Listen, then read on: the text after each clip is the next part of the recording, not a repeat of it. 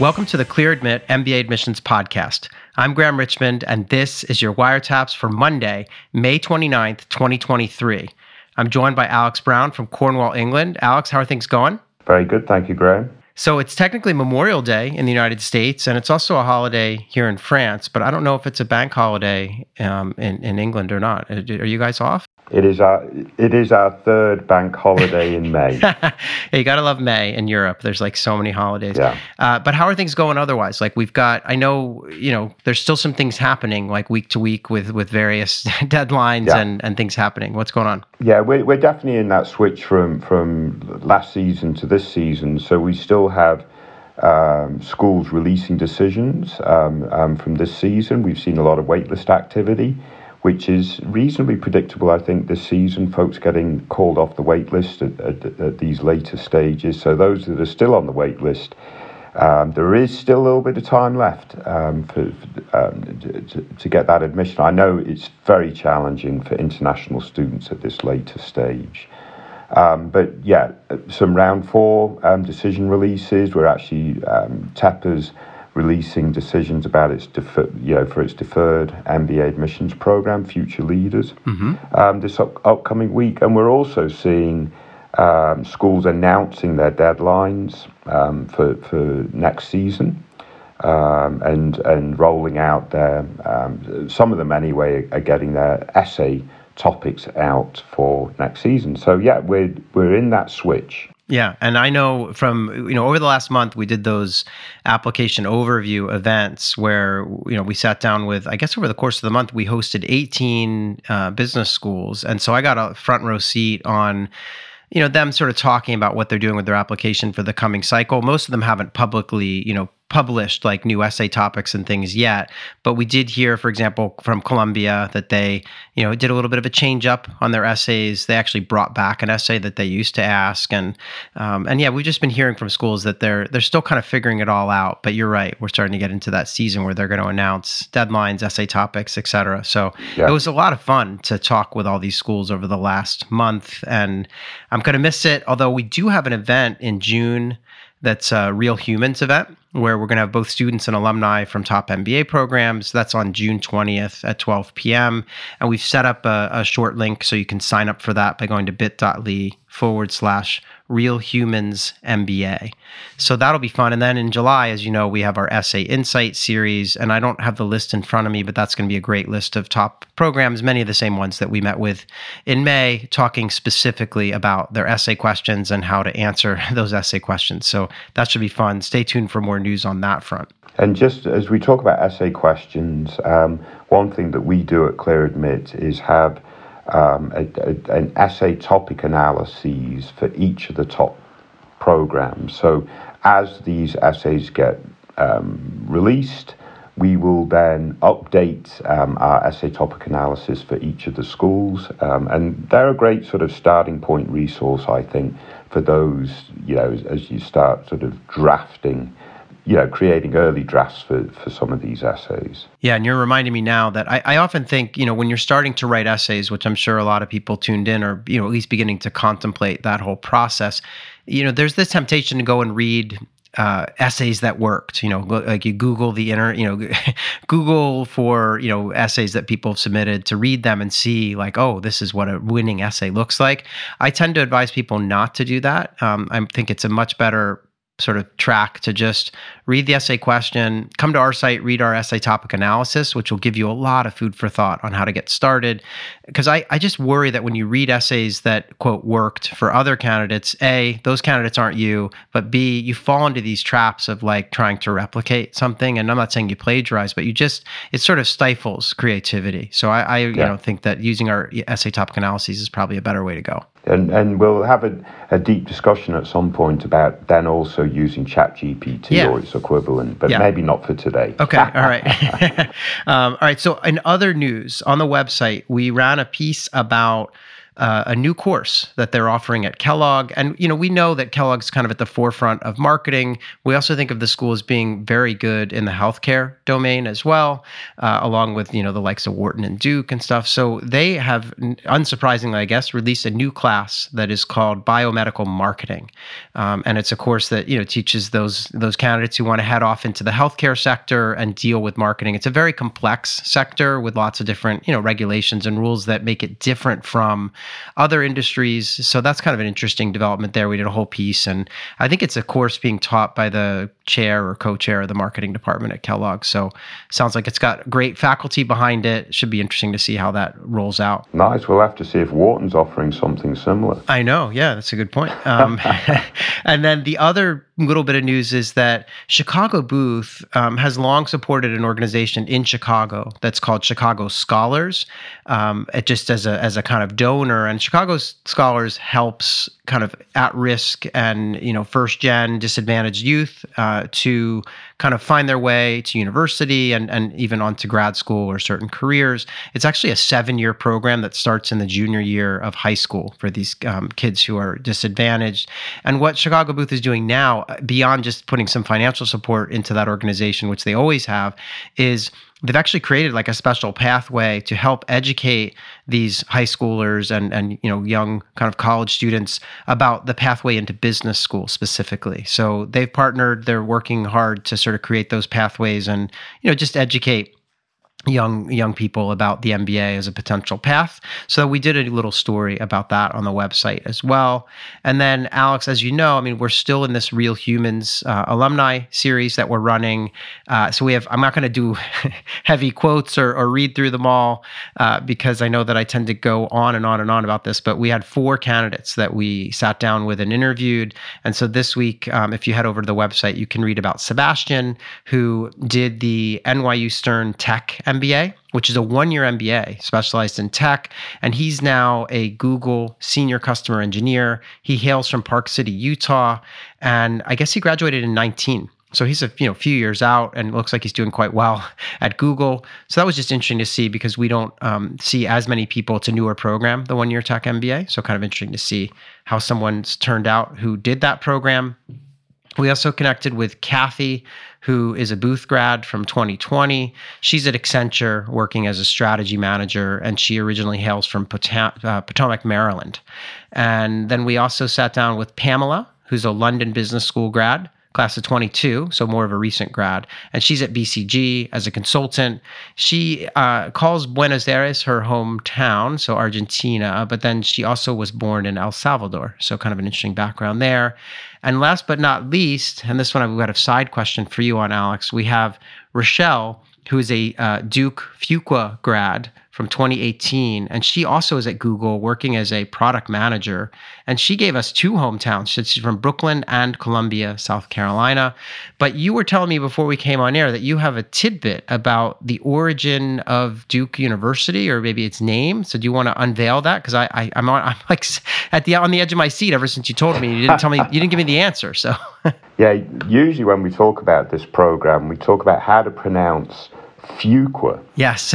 But I got another little nugget. I'm reading a book called Tobacco. Okay. And in that book, and I won't go into detail, they talk about how Duke got its name. So the clue is in the title of the book. Yeah, okay. So it's related to, what's the name of the guy who invented tobacco, or Raleigh? Is that his name? I can't remember. No. But Duke ran a huge sort of tobacco business in the United States, obviously centuries ago at this point. Right. His legacy is Duke University. Wow, interesting. Okay, I never knew that. That's fascinating. Yeah. Well, at least according to this book. Yeah. It's a really good book. If anyone's interested in the history of tobacco by Ian Gately. Okay. Gately. Yeah. Okay. Don't ask me why I'm reading it. I don't know if you would be a smoker or anything, so but it is interesting, and I know it was a major driver in the U.S. economy early on, right? Yeah. It's how the early settlers managed to actually create a sustainable sort of living, right? The first few sort of settlements sort of dissipated and just didn't work because there was no way for them to sort of survive. Yep. Yeah. Interesting. So in any event, we continue to profile these grads of all these programs, including Duke's Fuqua School of Business.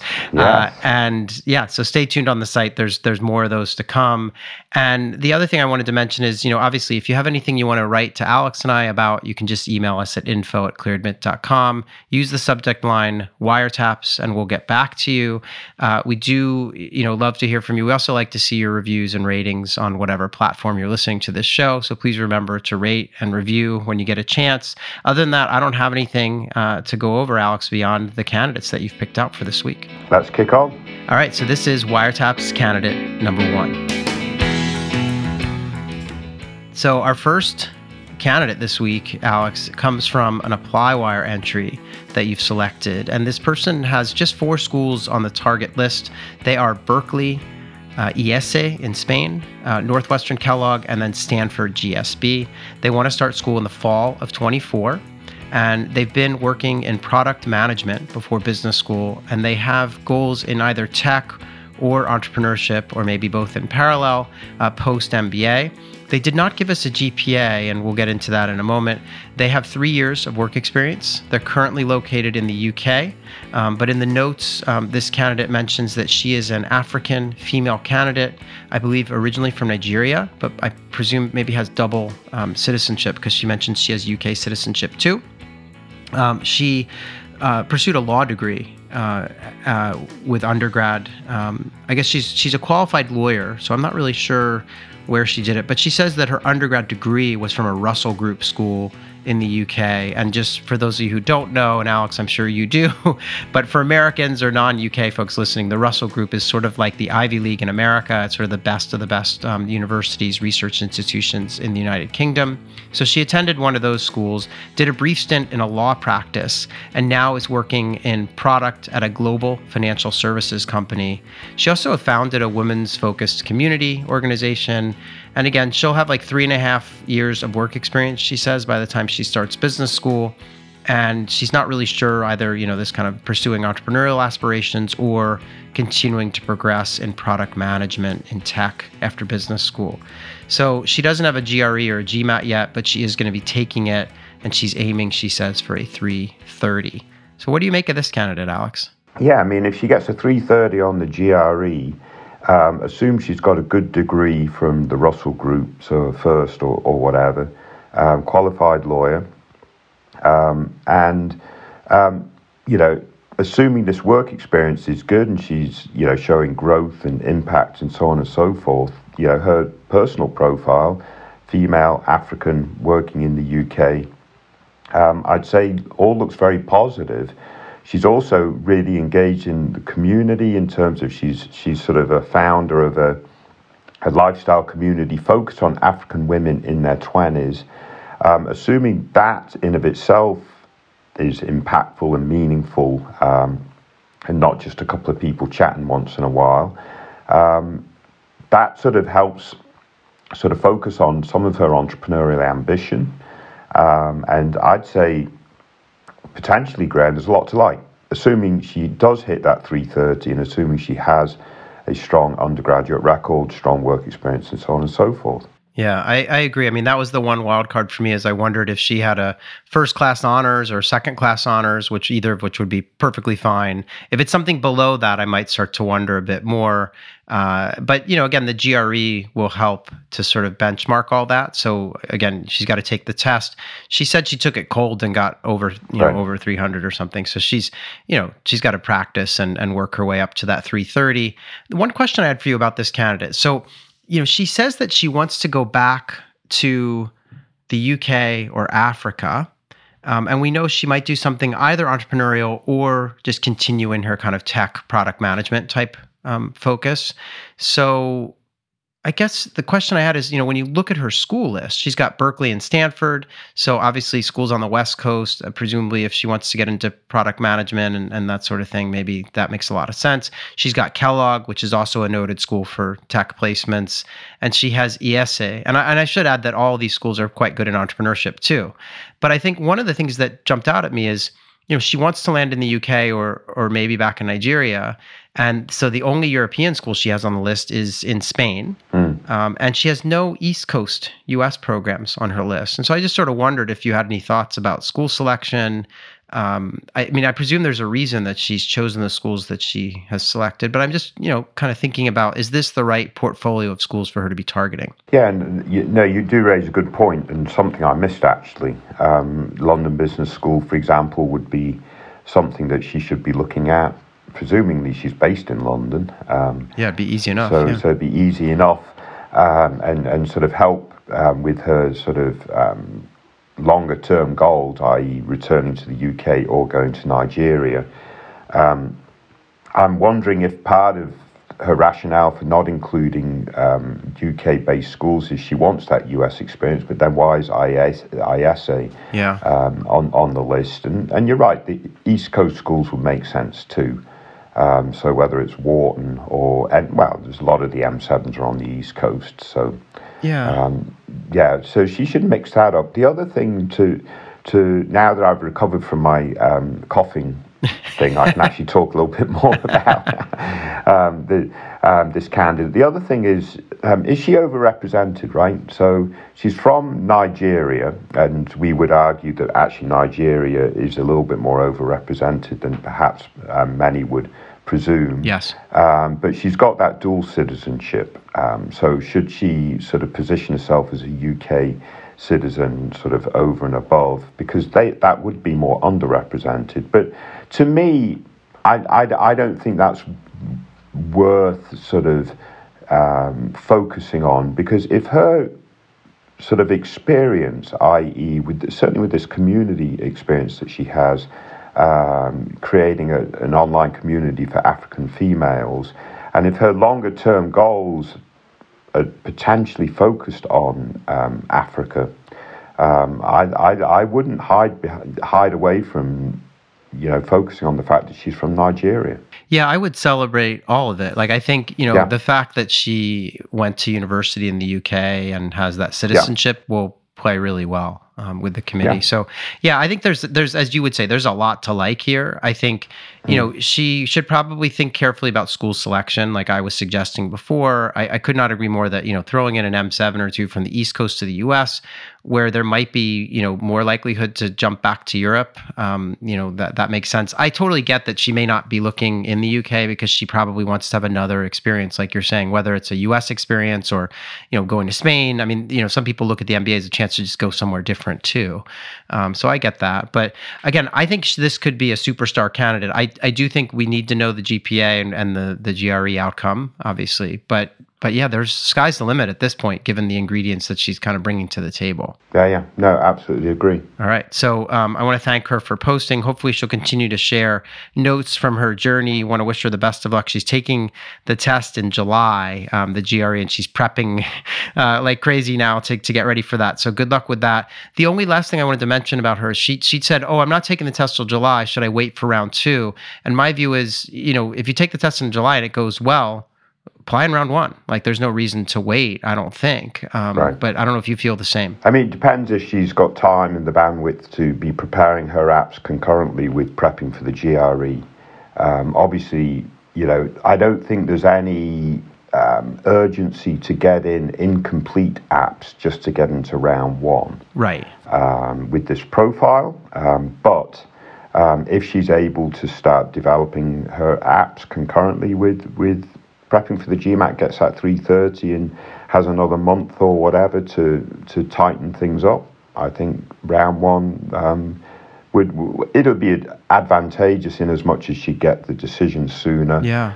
Potentially get considered for scholarship a little bit more, and so on and so forth. Yeah, and I think as an international, it never hurts to have that early start with respect to a relocation and visas and stuff. So, all right, well, thanks to her for that post. Let's move on, though, and talk about Wire Taps candidate number 2. So our second candidate this week also comes from an ApplyWire entry that was posted to the site. This person similarly wants to start school in the fall of 24. They've got 5 schools on their target list at least initially. And those schools are Tuck, Harvard, Kellogg, Stanford, and Wharton.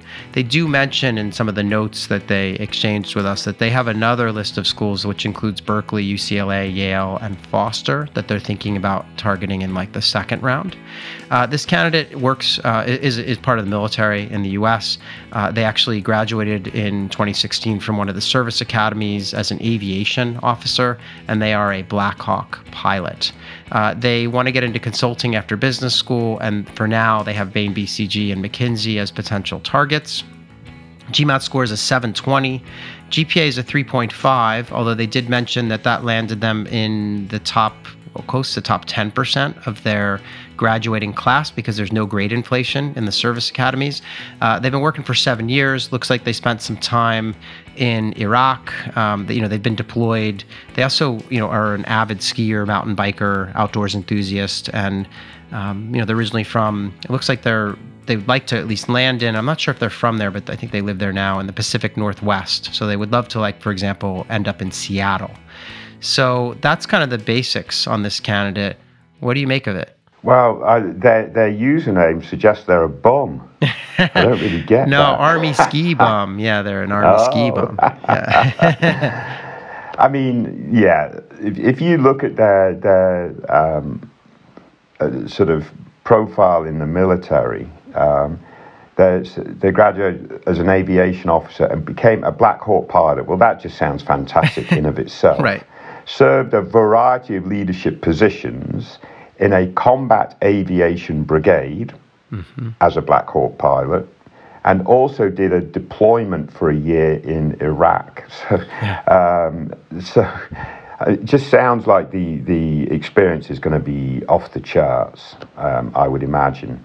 So as potentially an elite military candidate, their professional goal is to pivot into consulting, which is the standard route for military. Do the MBA, then do a consulting gig, which makes perfect sense because they're applying what they've learned from the MBA program, and then move into a leadership role. So their that pathway is well trodden for this type of candidate. So I really like that. They clarified their GPA, which is great, again, as a military candidate, they also very outdoorsy. They do all that stuff. So we see that quite a lot with military candidates. So I think this is legitimately high profile, and good execution on the applications, Graham, and they should be having some good choices out of that round one. I know your recommendation is also to push Haas up to round one, which I think is a very valid point. I'd like to meet this dude. If this guy, and the skiing part definitely interests me. There's a lot of great skiing here in Europe, so I enjoy that. But I guess one of the things I was thinking about is, they have a 3.54, which we, would ordinarily say at the top schools on their list is just a tick below average. But I think that's canceled out by the fact that they went to a service academy and were ranked really highly in their class. So I think that checks out. They did point out that their GMAT score is also a little bit below average for the very top schools. They landed at 720. That was their second attempt, and I don't think they're going to take it again. They just feel like they're kind of maxed out. So I'm not so worried, though, because like you say, I think that the professional profile and outside interests and activities play really well. Yeah. So I think this person's competitive. The only thing that I was kind of wondering about, you and I talked about it before we came on air, was just this idea that they want to land in the Pacific Northwest. And so, in the first round, they've got Dartmouth, Harvard, Kellogg, Wharton, and Stanford. And so you look at those schools and you say, okay, could they land on the West Coast from those? Well, Stanford, obviously they could. And really the other schools, certainly it's an opportunity. I just wondered whether it made sense to also throw Berkeley into their first round because, Berkeley has a very low acceptance rate. Yeah. And I just think getting in early there might be smart to give them some West Coast options. Again, I do know that, you can go to Harvard and work in Seattle. That happens all the time, right? So this isn't make or break, but I just thought, wow, And I can correct you on that one, Graham. Harvard sends more people to that region than probably any other program that's... Right, because of the size. Even some programs that are in that region, right? Just simply for the fact that their class size is huge and global. Right. So, Harvard sends a ton of people to the West Coast because they have a large class. But I think, and obviously Wharton has the West Coast campus, so you can do a semester out there if you're focused on that region. So I'll ask you a question, though, Graham. Let's say it's a bandwidth issue, right? They can only apply to 5 schools in round 1, which is completely, that's a good number, I think. I mean, that's a lot of work. So which one should they drop? Yeah, that's a good question. Because on the one hand, this is really interesting because on the one hand, some of these schools are really good at placing people into consulting. Like I think Tuck and Yale, for example, had the highest percentage of graduates going into consulting last year, although that may change this year as the consulting firms have kind of slowed things down. And, Kellogg historically has been really good too. So, then you start to say, well, wait, what about Harvard or Stanford? Would you really want to, or Wharton, would you really want to drop one of those from your from your list? It's a tough call. I mean, it really is. I think I would just want to, it'd be better to be able to talk to this person and understand, like, what is it that's drawing them to some of these programs? But yeah, it's tricky. And I think you could argue that, well, Haas is great because of the location, but is it as good as Kellogg for placing people at MBB? Then it's, you get into a debate there, right? So it's tricky. It is. Ideally they would have bandwidth for 6, but we'll see. Yeah. But if I had to answer the question, I'd go with Tuck. Yeah, that was my first inclination. I was thinking that if Tuck's on the list, it maybe is because this person's like an outdoors enthusiast and they love the idea of this small, close-knit community in the woods where they can go off and ski and hike. And I get it though. It's a really tough call. Yeah. Very good, very good. So I want to thank that person for their post and also for their service. As you say, flying Blackhawk helicopters sounds pretty cool. So So in any event, we'll see how it works out. But I think they're right to not retake the test. I think they go in with the numbers they have at this point and just work on execution. All right, so we'll stay tuned to see how that all turns out. In the meantime, let's move on and talk about Wire Taps candidate number 3. So our third candidate is really interesting. They're also looking to start in the fall of 24, but they only have 2 schools on their target list, and those schools are Kellogg and Chicago Booth. They also have this person has an interesting personal background in terms of their profession and stuff. They're a lawyer in the public sector.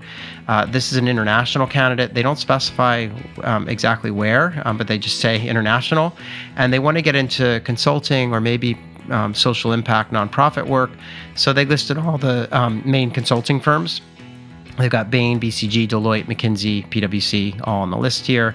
They have a 3.9 GPA. They also have a master's degree in public policy with a very high GPA as well. So academically, things are looking pretty sharp. They did take the GRE and scored a 315, but they are planning a retake. They've got 5 years of work experience, and they want to land in the U.S. after business school.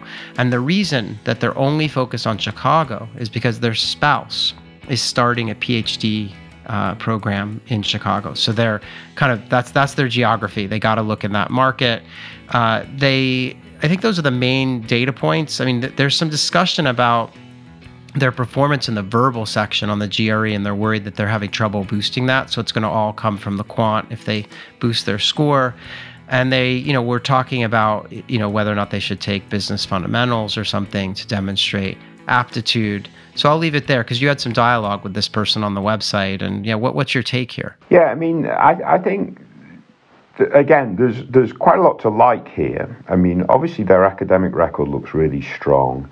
And as they proclaim, they have very strong leadership experience in the military, again, in a non-combat role this time, and in volunteer work. So if we take them for what they're describing, the work side of their profile is also looks to be very strong. They seem to have a couple of different degrees, so they've got a master in public policy as well.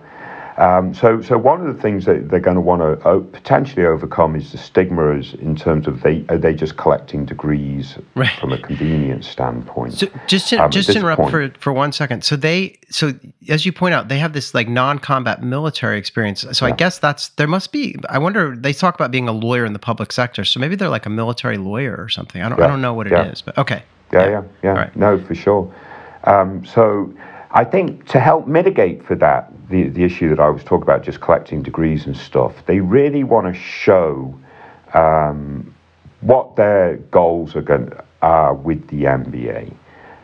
So it's fine to say I want to do a bit of consulting or whatever, but if they have a really strong North Star in terms of where this is going to lead them, I think it helps overcome the idea that, you're just wanting to get an MBA because your partner's doing a PhD or whatever, and you're just using that to occupy your time or whatever it is, right? So they want to make sure that AdCom doesn't have that point of view, and one way to overcome that is having a really strong focus on what they're planning to do in the long run, and so forth. So hopefully they can do that, and they will do that. The other thing is they have a bit of an issue on the verbal side of the GRE. So they got a 315. They're going to retake it. They think they can get up to a 319. I'm not sure why they use that number. Obviously, 320 plus is kind of more of an ideal target. Most often we see candidates struggle on the quant side of these tests, less so on the verbal side, and which is their struggle, the verbal side. They are an international student. It would be really interesting to know from where they come, because if they're from an overrepresented market like India, that would present challenges. If they're from a more underrepresented geography like most regions of the world, that would potentially elevate their overall profile. So that's going to be a factor that we need to understand. And how they overcome that verbal, potentially, let's say they do come back with a GRE in the early 320s, but the verbal's still a little bit light. If they've got a TOEFL score that's decent, that will help. If they write strong essays, that will help. But obviously, with all the tools available now to help write strong essays, they don't necessarily need to be a reflection of their communication skills, I suppose. In the case of Kellogg, they have the opportunity to interview. They basically invite everyone to interview that they can. So the interview will become really important for a candidate like this, I think. Yeah, I agree. So you hit on a number of really important points: the degree collecting, which geography they're from, and all these possible issues, as well as the test. And I think it's interesting because this person points out as well that there are like all these ways to demonstrate quantitative aptitude. Like you can take business fundamentals, MBA math, HBS score. You can take these classes, or point to your undergraduate transcripts. But when it comes to demonstrating verbal kind of aptitude, there's really just the TOEFL. Or whatever English language test one might need to take. Now, one thing that's interesting, and maybe gives us a clue as to where this person is from, is you asked them if they need to take the TOEFL, and they said that they do. So I'm guessing that means maybe they're not from an overrepresented market like India or Nigeria, where a lot of the education's going to be in English. So I guess they could be from a less represented market. It's hard to know, right? So I'm trying to think what it would be. And the other thing is, female military, I wonder if it's like Israel, or is this like, I don't know, South Korea or somewhere. In all cases, those markets would be far less represented, and this person might be really sought after. So it's just an interesting thing for to have as context. But I feel like if they can get the score up a bit, like you say, towards that 320 mark, that ideally their grades from the policy degree and undergrad take over and suggest, that they'll do fine, especially if the TOEFL score's in line with whatever the school's requirements are. So, I mean, this is an interesting. I mean, I guess the one thing I do struggle with is how do you make it How do you pitch to the admissions committee like, oh, well, I'm moving to Chicago because my spouse is doing the PhD and I decided to do an MBA? Like, yeah, there has to be a really strong kind of career goal. Yeah, I mean, to me, the only way to overcome that is to have a really strong goal. Yeah, agreed. So not just consulting, because consulting's default goal for everyone in the short term, right? Mm-hmm. Because, I mean, unlike banking, for consulting, they seek out people from myriad backgrounds, right? Yeah. So that's an easy crutch. But to me, that's not going to cut it. They've got to have a proper long-term goal that they are really sort of striving toward, and can make that very strong case. And that will be really helpful. Yeah, agreed. Yeah. Last question for you about this candidate.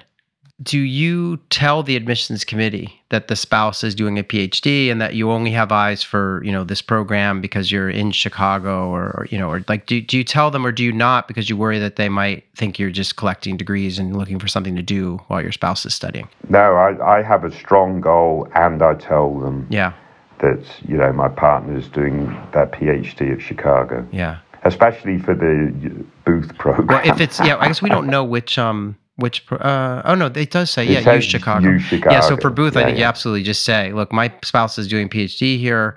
I'm not looking anywhere else, kind of thing, Yeah, with Kellogg, you might not want to say that it's use Chicago. But still, I would be very transparent and honest and upfront, but have a very strong plan, purpose. Yeah. Plan. Agreed. Yeah. All right. So thanks for picking these out. I mean, I think we touched on a lot of really interesting issues today about, class rank and how it can play a role, and when to stop taking the test to boost that score if you have other attributes, and this issue of where your spouse is going. I mean, there are all these different factors that came into play. So appreciate you picking out these. Yeah. And I gave a book recommendation. That's right. Yeah, that's true. Yeah. All right. So we'll be back in 1 week's time. Alex, thanks for doing this, and we'll see you next week, I guess. Very good. Take care, everyone. Stay safe.